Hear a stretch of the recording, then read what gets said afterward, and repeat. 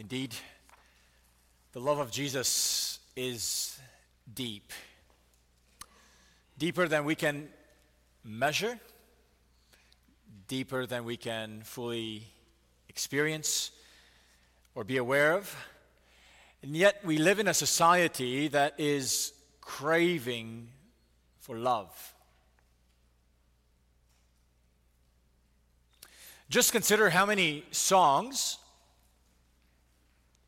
novels, poems,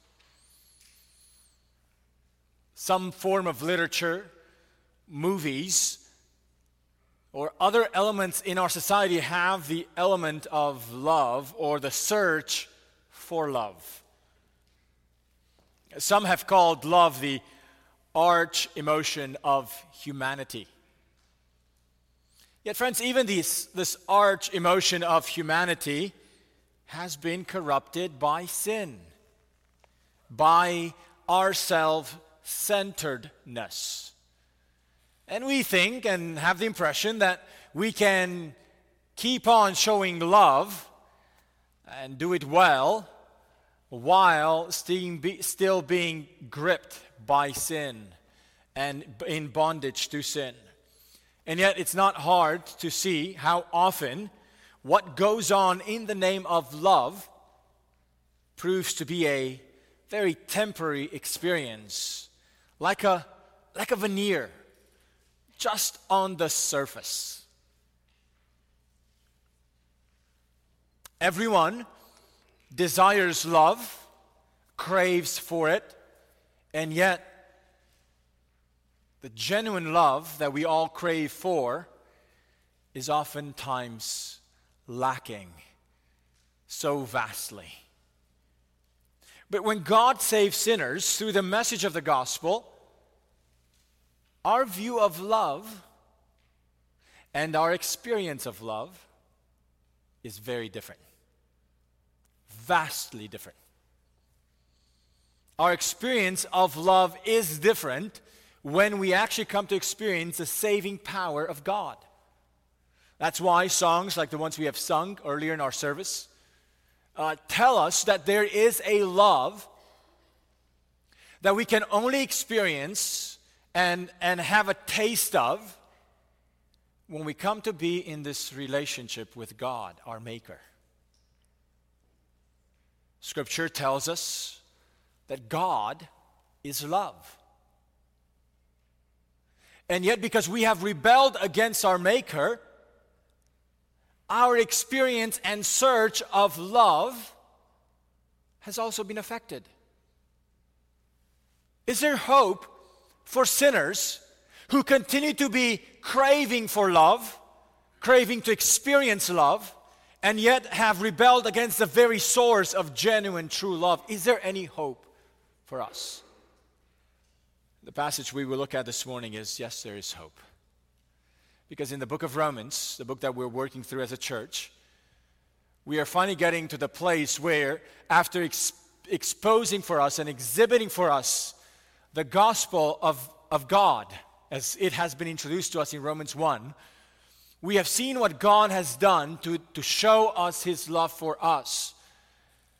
And in light of that, Christians, those who have come to experience the love of God, have hope to experience and live out a very distinct kind of love. Would you open God's Word to Romans chapter 12? We'll be reading from verse 9 to verse 21 to the end of the chapter.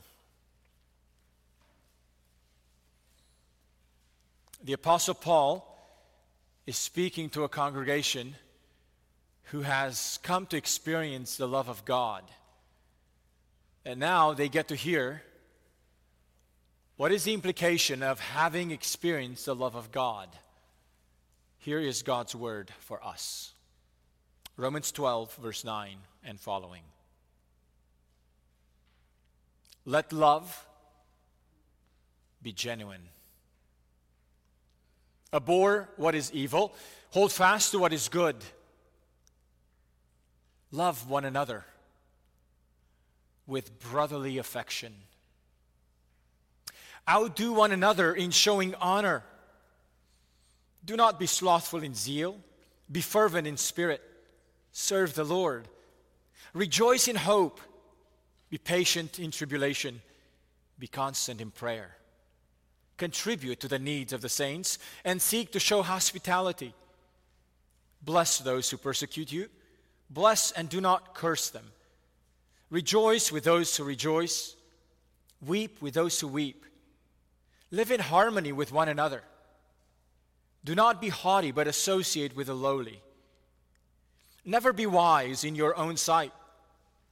Repay no one evil for evil, but give thought to do what is honorable in the sight of all. If possible, so far as it depends on you, live peaceably with all. Beloved, never avenge yourselves, but leave it to the wrath of God. For it is written, vengeance is mine, I will repay, says the Lord. To the contrary, if your enemy is hungry, feed him. If he is thirsty, give him something to drink. For by so doing, you will heap burning coals on his head. Do not be overcome by evil, but overcome evil with good. This is the word of the Lord for us this morning. Would you join me in praying, asking God to bless the preaching of this word and the hearing of it? Let's pray. Oh, gracious Heavenly Father, as we stand before this passage with so many instructions, short, specific, penetrating, convicting, Father, we confess that we need your Spirit as we hear this word. I confess that I need your Spirit to proclaim it, and we all need your Spirit to hear it well. We pray that you would open our hearts, our minds, so that we may display and respond to one another with the same love that you have shown towards us. We pray this in the name of Jesus. Amen. The passage we have just read has over 30 instructions, depending on how you count some of the verbs. Phrases with very practical and specific applications. And it may be tempting to say, I'm going to have a 30-plus point sermon. Don't worry, we won't do that. But what do all these have in common? Most of them are instructions about how to relate to one another. And the simple argument and the plea that the Apostle Paul is making through this long list of rapid applications, the main message he is trying to convince us of and to win us over is that the gospel transforms how we relate to one another.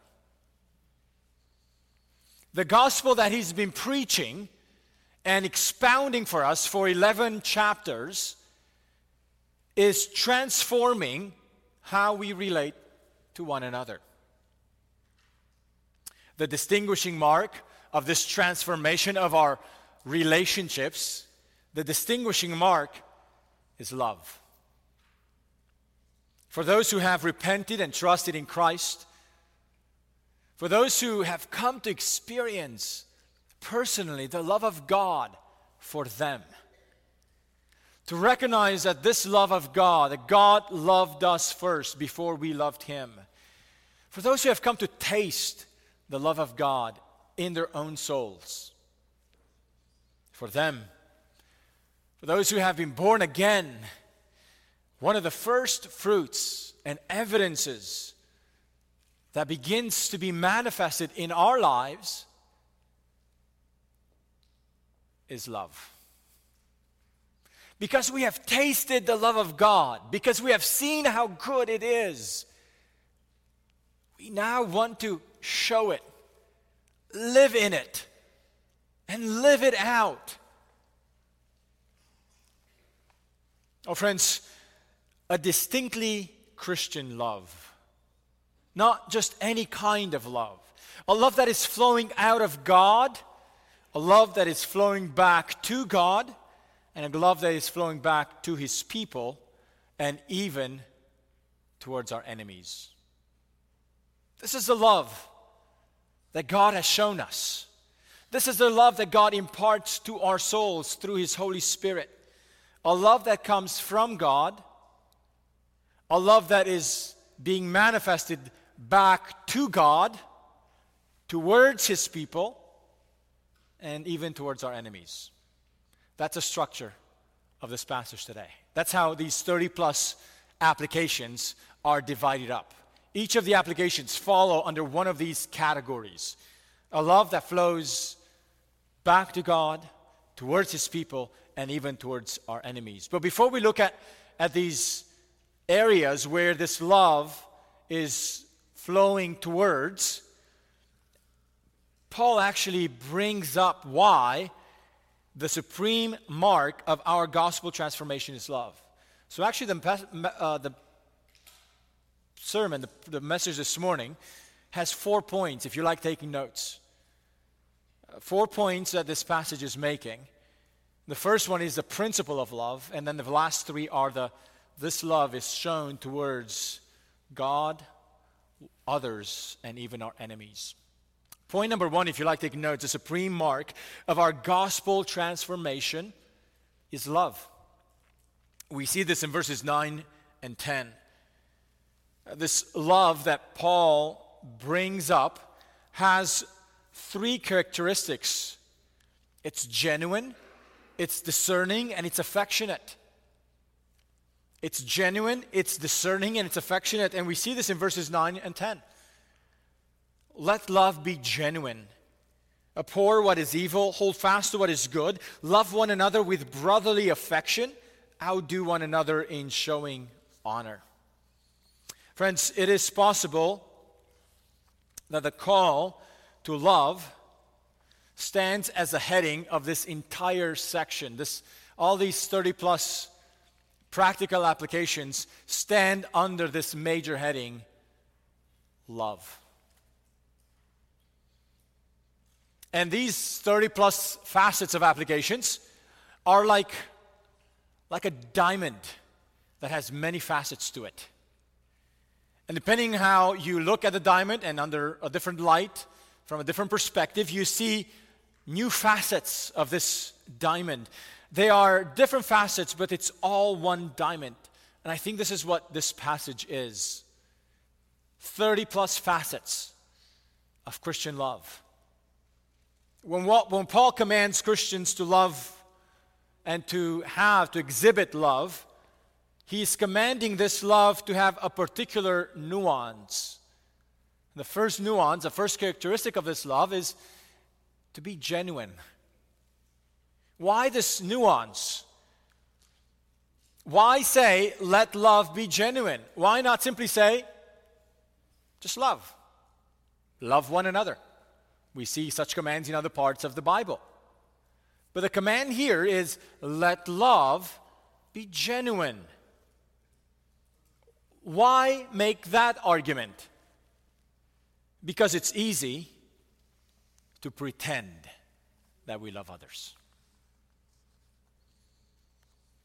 It is possible to act in a so-called loving way, and yet for this love to not be genuine, to be a mere pretense. The love word that Paul uses here when he says love, let love be genuine, the love that Paul brings, the word that Paul brings up is a word that in the Greek language simply says anhypokritos. Now, I don't like to use Greek words very much, but this one I think you can get. Anhypokritos. Can you just try to imagine what is the English related word? Unhypocritical. Now, actually in the ancient culture, the person who was an anhypokritos is not what you and I think of. In the ancient times, an anhypokritos was a person who played in ancient plays in particularly those plays that had lots of roles, but not enough actors to play in them. And the way they would manage the roles is the actors who played the different roles would actually wear a face mask. And an actor could play like 10 to 15 roles all in one play. All he had to do is just change a face mask, get on the stage, and say his lines. Then get off the stage, put on a different mask, get back on, and he's now a different character. Well, the person who played in those kinds of plays were called hypokritos. And when Paul uses this language, a hypokritos, it was a person who would put on a mask. So when he says, let your love be unhypokritos, he's saying, let your love be without masks. Don't just put a face of love. Don't just play the game. Don't just play your role in this play called Christianity. Let your love be without a mask. And from this picture, the translators have used a language of sincere or genuine. We might say today, without hypocrisy. Oh, friends, ask yourself, is your love a love without masks? Do you just put on a face when you walk through those entry doors as you come into this building? Or is there genuine love in your heart towards others? Simply putting on a nice, smiley face, but hiding your affections inside. And I'm not talking if you are distraught, hurt, discouraged. You're trying to put a composed look on your face. I'm not talking about that. I'm talking about love. When there's inside you, there's no real love, but there's just a tendency to play nice. Because that's what Christians do, play nice. But no, Paul says, no, that's not what Christians do. Christians are called to have genuine love. This gospel-produced love is sincere. But it's not just sincere, it's also discerning. It discerns between good and evil. It even judges between good and evil. Did you see that in verse 9? It abhors what is evil. It holds fast to what is good. In other words, genuine love is not naive. It's a love that clings to what is good, hates what is evil. And the word for hate here is a strong word that speaks of strong emotions. Love is not the lack of judging between what is right and wrong. It actually discerns, and it attaches oneself affectionately to what it discerns to be right or wrong. Negatively, it abhors what is evil. It wants to have no part in what is evil, but it wants to cling to what is good. This discernment between good and evil has been introduced in this book of Romans before. This is not the first time we get to learn about good and evil. As a matter of fact, it would be easy to just take this list and simply think of good and evil in abstract ways. But if we have been careful listeners of the book of Romans from the beginning of this book, we might remember that the first time Paul introduced a list of a contrast between good and evil was all the way back in chapter 1. And as a matter of fact, this list of hating what is evil and holding fast to what is good, we should actually read it in light of what Paul said in chapter 1. Just listen with me. to what Paul said in chapter 1, verse 28 to 32, where Paul gave another list. In chapter 1, he gave a list of 21 rapid, practical manifestations of what a debased mind produces. What a mind that has been corrupted by false worship, a mind that has been corrupted by rejection of our Maker, what a mind like that produces. Romans 1, 28 to 32. And since they did not see fit to acknowledge God, God gave them up to a debased mind to do what ought not to be done. They were filled with all manner of unrighteousness, evil, covetousness, malice. They are full of envy, murder, strife, deceit, maliciousness. They are gossips, slanderers, haters of God, insolent, haughty, boastful, inventors of evil, disobedient to parents, foolish, faithless, heartless, ruthless. Though they know God's righteous decree that those who practice such things deserve to die, they not only do them, but give approval to those who practice them. These are the fruits of a debased mind. This is what a mind corrupted by sin will produce in our horizontal relationships. But a mind that has been transformed and renewed by God's Spirit will begin to discern between what is evil and what is good. And will begin switching its affections. Instead of approving what is evil, it will start hating what is evil and clinging fast to what is good. Genuine love is not naive. It realigns our affections to hate what needs to be hated and love what ought to be loved. In this way, gospel-fueled love is a discerning love. And Paul already told us in verse 2 of chapter 12 that the renewal of our minds has a purpose of enabling us to discern, quote, what the will of God is, what is good and acceptable and perfect. So now, the gospel transformation that renews our hearts and our minds enable us to discern what is good. And this love is also affectionate. We've already seen that the words abhorring what is evil, hating what is evil,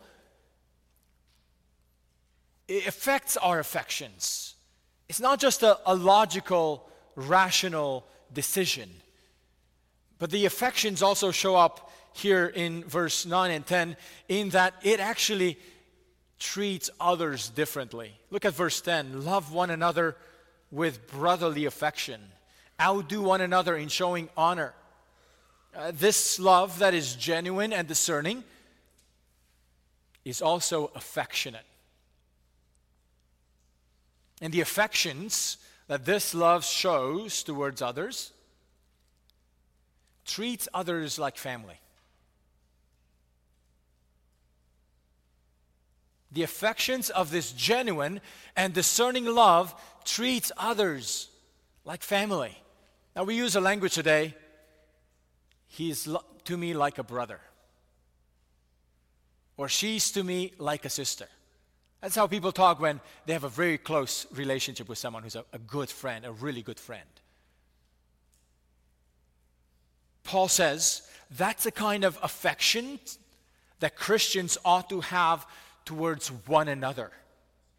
Well, friends, if you think that Christianity is just a personal relationship with Jesus vertically and showing up to church on Sundays, but keeps the rest of your life to yourself,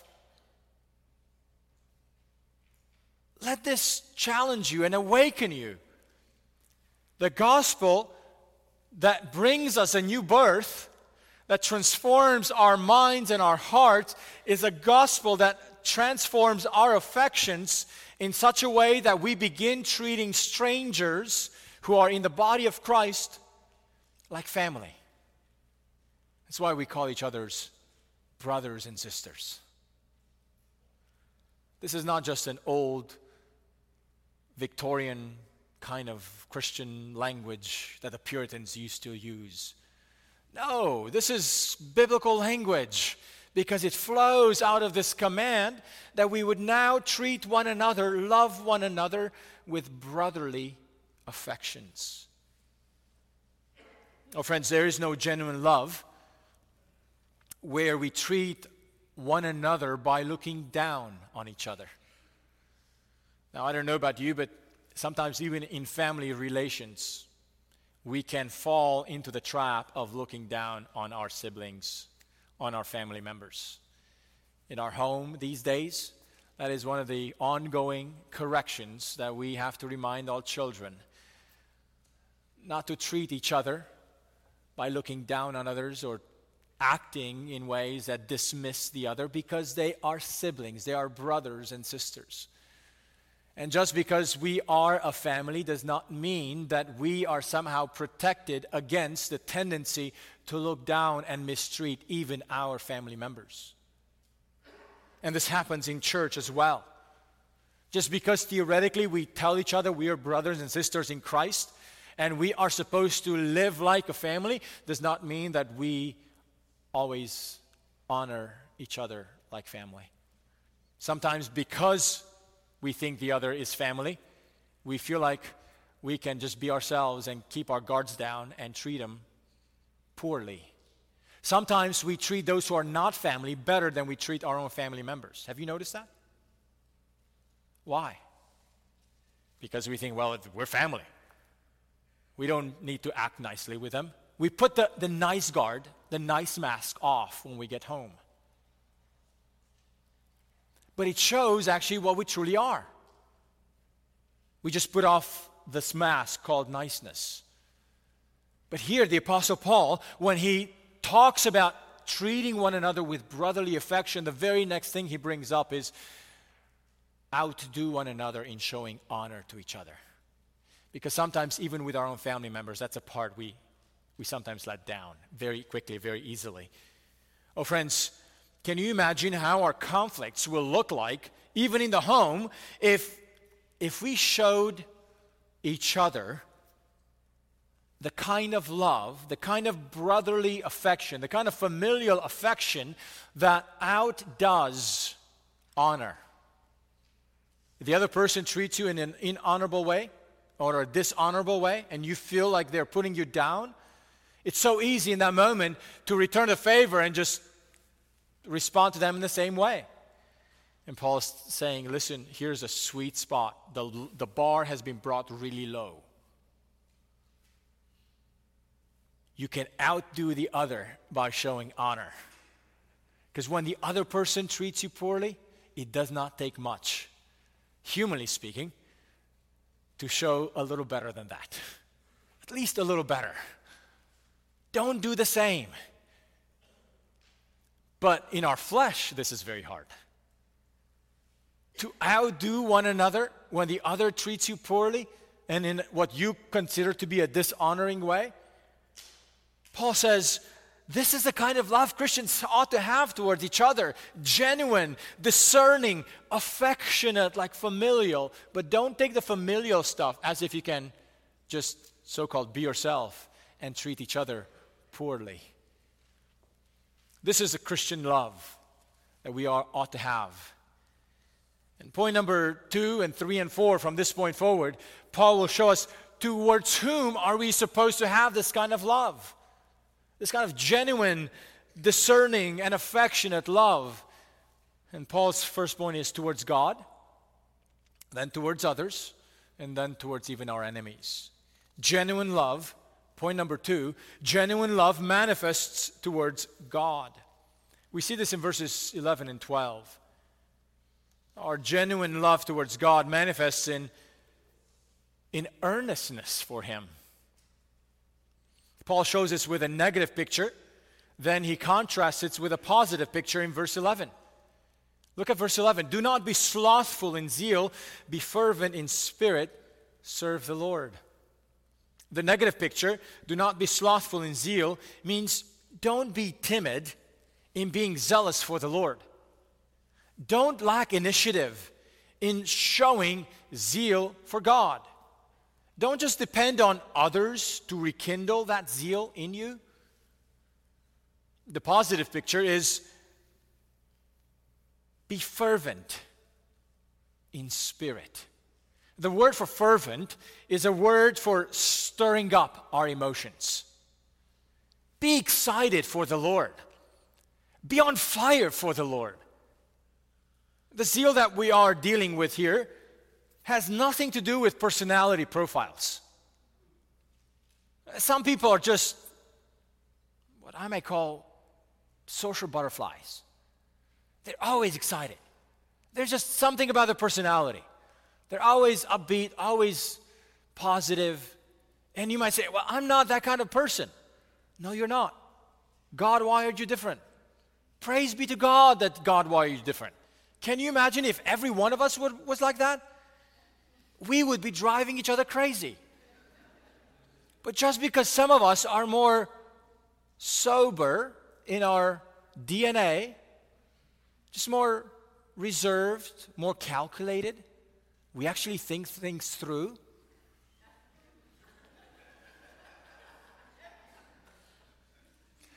Just because God has made some of us more quiet does not mean that we get a pass in being fervent in spirit. It may show differently for you, but you don't get a pass. And don't confuse simply outward manifestations with that fire that's supposed to be inside you. With that eagerness, with that energy that you have for the Lord. Paul says, don't be slothful in zeal. Don't be timid. Don't be like a spiritual couch potato. Just waiting for others to initiate things when it comes to you and the Lord. Oh, friends, perhaps another picture might be here, boiling in spirit. It's a poor picture of the gospel for Christians to be in long seasons of slothfulness, to be bored Christians, to feel like they have nothing to do. Serve the Lord. Serve the Lord. It is a very poor picture for a Christian to be a bored Christian. Now, let me make a point here for those among us who are struggling with depression or are struggling with seasons of suffering or lament. In such seasons, it is very possible and easy for those who are in such seasons to look at the Christians who are excited and bubbly and feel like, I am not like them. Something is wrong with me spiritually. And to feel like something is like a second-class experience in your Christian walk with God because you are not as bubbly and as excited and as enthusiastic as other Christians are. If you are in a season of struggling with suffering, with depression or other difficulties that just put you in a season of life when you are lamenting, I just want to encourage you not to compare yourself with the people who are bubbly and enthusiastic and excited. Friends, in seasons like that of lament, of prolonged suffering and discouragement, we will see there's other manifestations that Christians are called to have, and those are in verse 13. So hang on until verse 13. Just don't compare yourself to those who are in a season of life where they are called to be encouraging, excited for the Lord. Paul challenges those who are not going through depression or suffering or afflictions, and yet it feels like life is boring. Get off the couch, spiritually speaking, and begin serving the Lord. Begin asking the Lord to rekindle that fire, that spirit inside of you for the Lord. Because an unenthusiastic Christian, outside of those who are going through suffering and difficulties, an unenthusiastic Christian is a poor picture of the gospel. Ask the Lord to help you rekindle the flame of the gospel in your life. This fervency of spirit is the foundation for our serving the Lord. Most of the time, spiritual fervor doesn't show up necessarily on the emotional radar, although it should show up there as well, but it shows up on the service radar. How eager and open we are to serve the Lord and to serve the needs of those around us. It's so encouraging when I hear members just taking initiative on their own, not waiting for a church-wide call, but just taking initiative on their own to reach out to other members and serve them.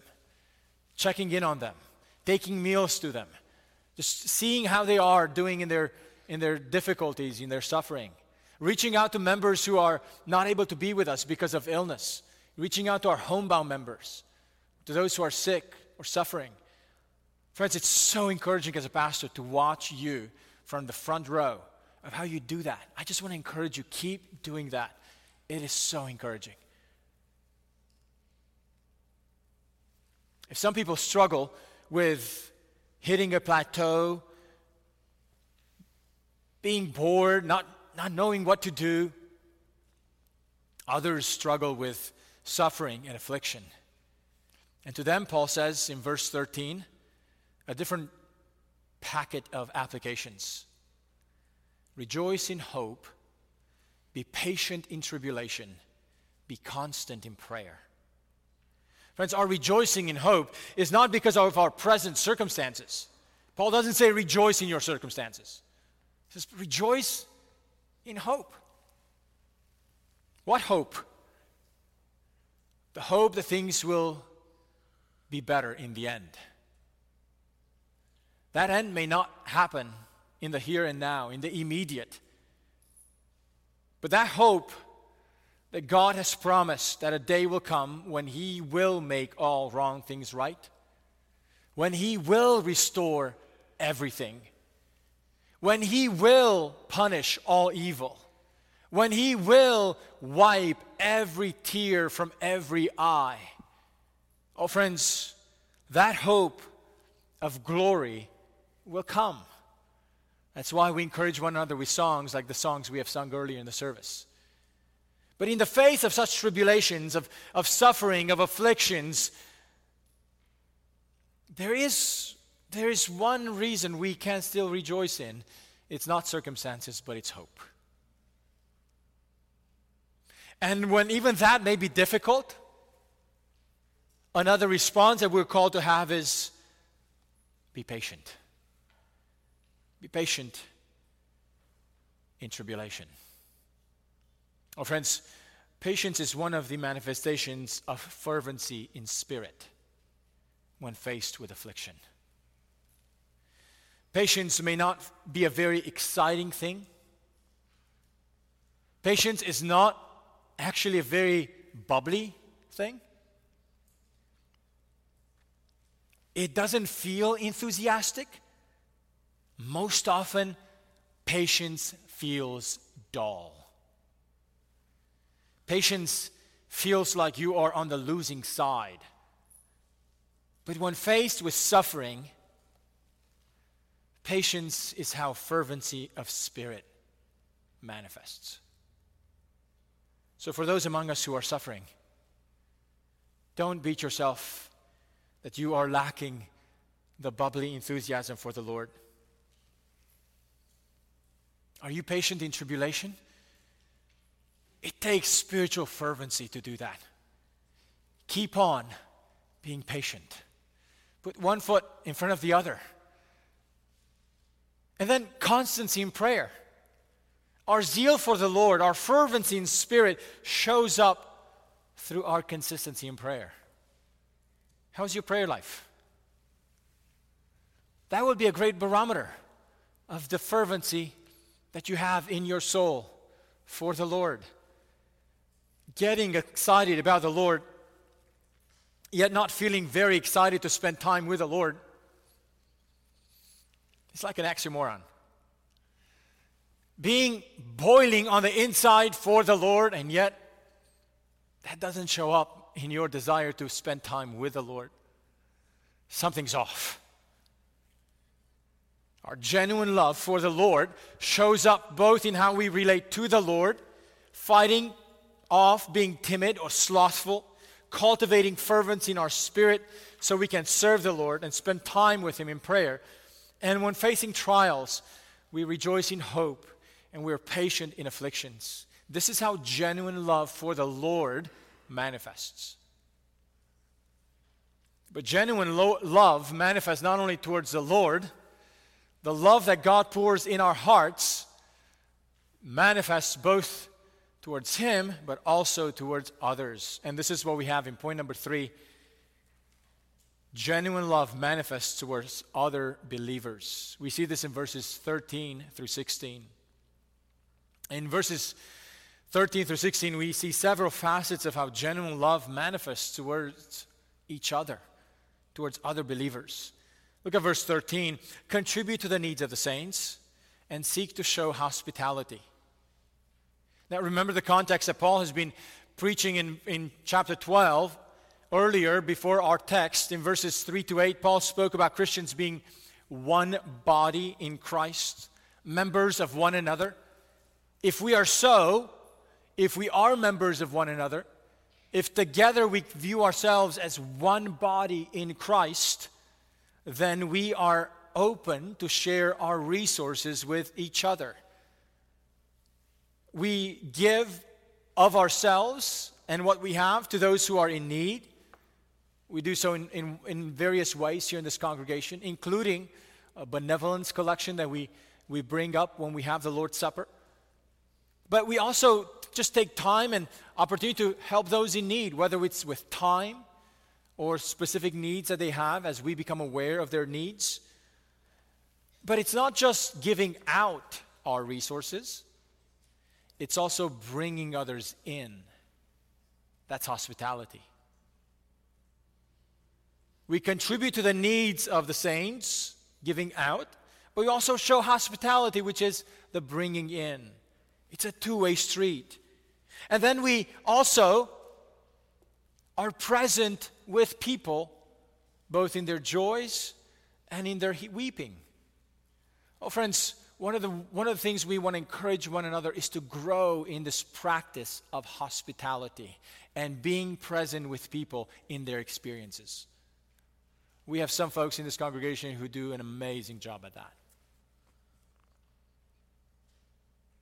But there's others for whom this picture of showing hospitality is still a new thing.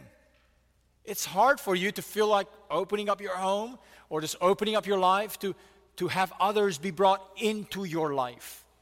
Not just you going into their lives, but you bringing them into your life. But consider, when was the last time you have shown some level of hospitality? Ask yourself, when was the last time that another Christian walked through your threshold of your door inside your home? If that's a hard thing for you to do, ask the Lord to help you grow in this area. And here in this congregation, there's so many ways we can encourage each other in that. You don't have to do it alone. Ask somebody else to help you. Just show some hospitality. And then rejoice with those who rejoice and weep with those who weep. That means you have to be present in people's lives to know what they are rejoicing about or what they're weeping about. This verse is actually one of the vows of our membership covenant. We will rejoice with those who rejoice and weep with those who weep, carrying each other's burdens. That is one of the membership commitments that we make here in this congregation. We identify ourselves with others in their experiences, but that means we got to take time to know what experiences they're going through. I remember a great lesson that Pastor Ryan shared with me some time ago. I made a comment to him how I appreciate that he shows up to funerals And he said that he's learned that lesson early on when he and his family were here attending Buff Rademacher's funeral. It was a while ago. And the McGills had just joined the church recently at that time, or fairly recently. They did not know the Rademachers, but nevertheless decided to show up at the funeral service. And somebody made a very meaningful comment about how much it meant to them that this stranger family, no longer now, but at that time they were new to our church, decided to show up to a funeral service of a member that they had not known. And Ryan said, after that, I just made a point. I'm going to show up to every funeral. That's a way of saying we want to weep with those who weep. We want to be present with them when they're going through difficulties. And you might say, but I don't know them. That's not the point. The point is show up. Be with people in their joys and their challenges. We still have people who are dealing with a tripocalypse. And there's needs that can be addressed in our congregation. If you just put on this posture, I want to love others. I want to make myself available. I want to open up my life to them to know about their needs. The Lord will show you how you can serve, how you can come alongside in joys and in challenges. We're not only called to be present with others and feel with them, but to live in harmony and peaceful relationships with them. Look at verse 16. Live in harmony with one another. Do not be haughty, but associate with the lowly. Never be wise in your own sight. Oh, friends, in a church, you will have opportunities when others will step on your toes and will act in sinful ways against you. When others will act in ways that are not biblical or not wise, and you have an opportunity to practice seeking to live at peace with others as far or as much as it's dependent on you. We associate not only with the important people, but also with those who are lowly, who are humble. We have heard multiple times in chapter 11 and 12 about the warning against pride, having a higher view of ourselves than we ought. But here, this call is given again after the charge to associate with the lowly. Don't have a higher view of yourself. And even when someone speaks or does things that are hurtful to you, it's very easy to put yourself up on a pedestal and to think you deserve better. I deserve to be treated differently than that.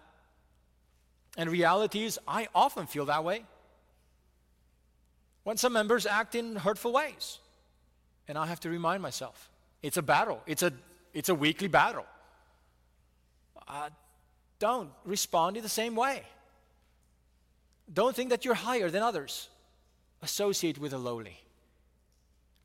Oh, friends, if you have time for the people only that you find important for your time, but you don't have time to give attention to the people who are different than you, what does that say about your self-impression, about your self-view? Friend, the love that is genuine manifests itself towards others in distinct ways. It shares our resources. We bring others into our lives. It's present with people in their joys and challenges. It seeks peace. It associates with the humble. Friends, what would you say about the fans of a sports team? And I'm thinking here in Austin, the newest team that has come on the horizon is Austin FC Soccer. I know for some of you, you're still working on that. But there's a growing fan group for Austin FC. And from what I hear, they're pretty wild and pretty crazy. But what would you say about a fan group, a group of fans who are very zealous for their team? And if FC Soccer is not your thing, let's go Longhorns. I'm fine with that. But imagine if you're like, you say you're really zealous for your team, but when they win, you don't rejoice. When they lose, you don't care. You just go on with life. You don't bother to put on a jersey or to have any paraphernalia with their logo or colors. You just do your own thing. And yet you pretend to be a fan of that sports team. What does that say about what kind of fan you are? if you don't rejoice when your team is winning, and you're not sad when your team is losing. When you don't identify, you don't check out the games, you don't check the scores, you don't see how things are going, what does that say about what kind of fan you are? But let me put it, let's take it up a step ahead, above. What does it say if you pretend and actually claim that you are on a team? That you're actually a player? And yet, you don't care if you win, you don't care if you lose, you don't identify with a team. What kind of member of a team are you? And yet, somehow we think that when it comes to Christianity and the love that we're supposed to have for one another, that we can have this kind of superficial love that never engages us with each other in a way that our joys are the joys of our team. Their sorrows are our sorrows. Their jersey is our jersey. Their games are time when we're there as well, and we put on the good show of being good fans for the team. Friends, consider that God has called us to love one another in this way, because it's one of the best proofs that His love has penetrated into our hearts. When that love is being displayed towards those around us in these kinds of ways. Friends, if you are in Christ, you belong to a new body in Christ. His followers are now a team that are playing together, and you are part of that team. They are one, so they play. They live life as one. Lastly, genuine love overcomes evil. Genuine love overcomes evil. In verses 17 through 21, we see how Paul calls us to overcome evil. This genuine love, again, is not naive. It discerns between good and evil.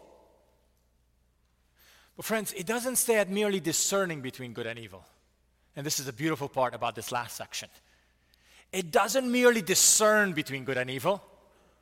It overcomes evil with good. This is the amazing part about the love of God. It's not just a barometer. It doesn't just tell you what's good and what's evil. It's a love that actually has overcome evil. And it's a love that when you exert it in your life, you are able to overcome evil in those circumstances that are around you when evil is around you. Let's see how Paul goes about making this claim. We're called, he says, we're called not to revenge against evil, but to do what? Well, first of all, not to respond to evil with evil. Instead, to respond with good, with what is honorable. Look at verse 17 and 18. Repay no one evil for evil, but give thought to do what is honorable in the sight of all. If possible, so far as it depends on you, live peaceably with all. We are to do what is honorable even when our enemies, or those whom we call brothers and sisters, act as enemies towards us. Oh, friends, this passage is not only telling us how to treat non-Christians who persecute us. Verse 14 gives us a picture of how to treat those who persecute us. And hopefully they have not infiltrated the church. Although in certain places of the world, think through the church in Germany during Hitler's time, think the church in communist times, even in countries like Romania, persecutors have infiltrated the church. Those are weird situations. That's happening. But in most other cases, the persecutors would probably be outside the church. In such situations, indeed, we're called here to learn how to treat those who are outside the church. But there are times when someone is acting in a hurtful way towards us, and they are even in the church. Last week, we've heard the testimony of Gina, and heard that her and her family have experienced, even while being a part of the church. It's possible that that some of our enemies might actually be members in the same church. That's a part of living in a fallen world. But how should we respond when others hurt us? Verse 19, beloved, never avenge yourselves, but leave it to the wrath of God. For it is written, vengeance is mine, I will repay, says the Lord. And notice the word, never avenge. God forbids us to take revenge in our own hands. Ever. There's no place for it. Now, there are going to be occasions when God delegates punishing evil. And we'll see that in chapter 13. He delegates punishing evil to women to carry out, to men, to governments, women, men.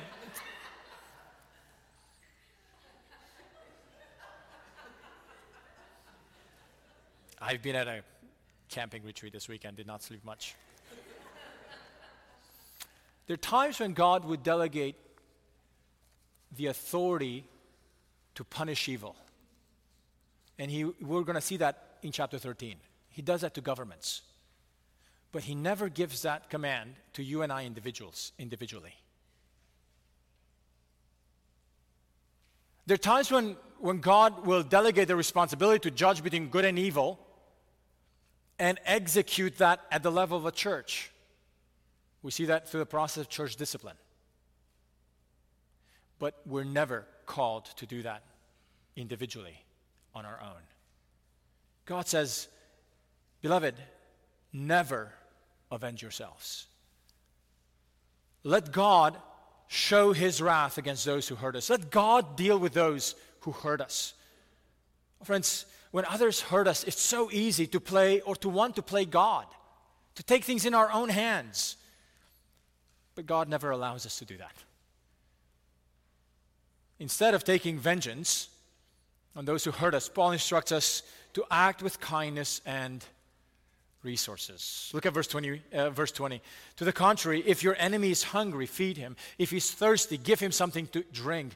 For by so doing, you will heap burning coals on his head. This picture of heaping burning coals on the head is a very puzzling picture. It never shows up anywhere else in the Bible. And in Bible interpreters wonder, what does it mean? In other extra-biblical literature, it has this picture of divine judgment. That's possible. It's possible interpretation. It's also possible that this picture of heaping burning coals is a picture that will soften the hardness of the mind, the hardness of the evil.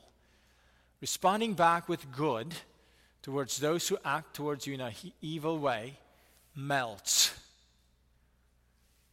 contributes to the melting of the debased mind who is set on acting in evil ways. Regardless of which way this image is working, the point is, respond with good. Respond with kindness when others hurt you personally. And the final point that Paul makes here in this section is in verse 21, and it's sort of the conclusion of the whole thing. Do not be overcome by evil, but overcome evil with good. Evil cannot overcome the Christian, said one author. Evil cannot overcome the Christian by doing us harm or even by killing us. Evil will only overcome us if it makes us use evil ourselves. That's the only way evil will really, truly hurt us, is if we are actually going to give in to its ploys and strategies.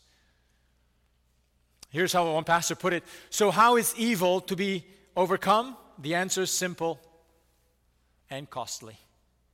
Evil will not be overcome by church growth strategy, by Christian technology, by spiritual gifts, by preaching, or by testimony. Evil can be overcome only by good. And friends, the supreme example and the supreme good that we have been given is Jesus Christ. He is the ultimate manifestation of the good of God, of the goodness of God. A few weeks ago, our brother Curtis preached from 1 Peter chapter 2. And in that text that he preached from, the Apostle Peter says this about Jesus to Christians who were on the receiving side of unjust treatment. Peter uses the example of Jesus as a motivation to help us not return evil with evil. And Peter says this, "For to this you have been called, because Christ also suffered for you, leaving you an example, so that you might follow in his steps. He committed no sin, neither was deceit found in his mouth. When he was reviled, he did not revile in return. When he suffered, he did not threaten, but continued entrusting himself to him who judges justly. He himself bore our sins in his body on the tree, that we might die to sin and to live righteousness. By his wounds you have been healed, for you were straying like sheep, but have now returned to the shepherd and overseer of your souls." Friends, Jesus did not return evil with evil. Instead, he entrusted himself to God, that God would judge justly. If Jesus did not revenge while he was on earth and did not revile in return against those who have accused him falsely, you and I are called to follow in his steps. Jesus is the ultimate good. Because of him, you and I are enabled by the Spirit of God to act in an honorable way, even when others treat us dishonorably. And through his example, we can learn how to put one step ahead of the other, not to treat others the same way they treat us. Well, friends, just consider if God had treated us the way you naturally want to treat others when they hurt you, where would you and I be for all eternity? Let that sink in, because that is what God is calling us to do. God has overcome evil with good, with the person of Jesus Christ. So that now, God says to those who have been embraced and have been transformed by this gospel is, you Christians, you my children, live this gospel transformation. Live this gospel-fueled transformation in your lives and show that gospel transformation in the way you treat others. The distinguishing mark of our transformation is love that is genuine, discerning, and affectionate. And it's to be shown towards God, towards one another, and even towards our enemies. Friends, have you thought that the life of the church, when exercised as God intends us to live out our life together as a church, our horizontal relationships, is God's mechanism of extinguishing evil from the world? When you and I take what God said about this genuine love and actually overcome evil with good, we take the good that God has manifested to us at the cross and continue to show that in small bits, in crumbs, along the path that God has us in this world.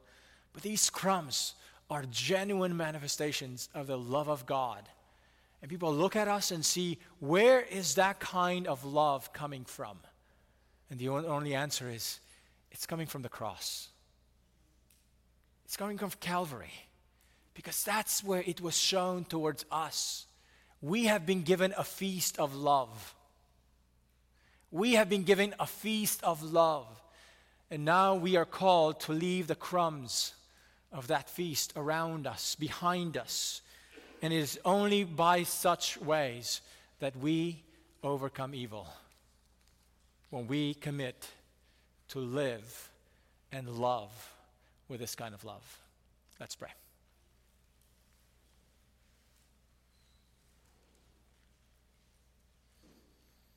Oh, gracious Heavenly Father, thank you for showing us your love. supremely in the person and work of your only begotten Son, Jesus Christ. He alone was good, supremely good. But Father, we thank you that through his goodness towards us, you call us and enable us to respond with the same quality of genuine love that you have shown us. Help us to do so for the glory of Christ. Help us to do so for the edification, for the building up of your people. Help us to do so for the extinguishing of evil. It is only through the power of Christ that this can happen. Help us, Lord, in the name of Jesus we pray. Amen.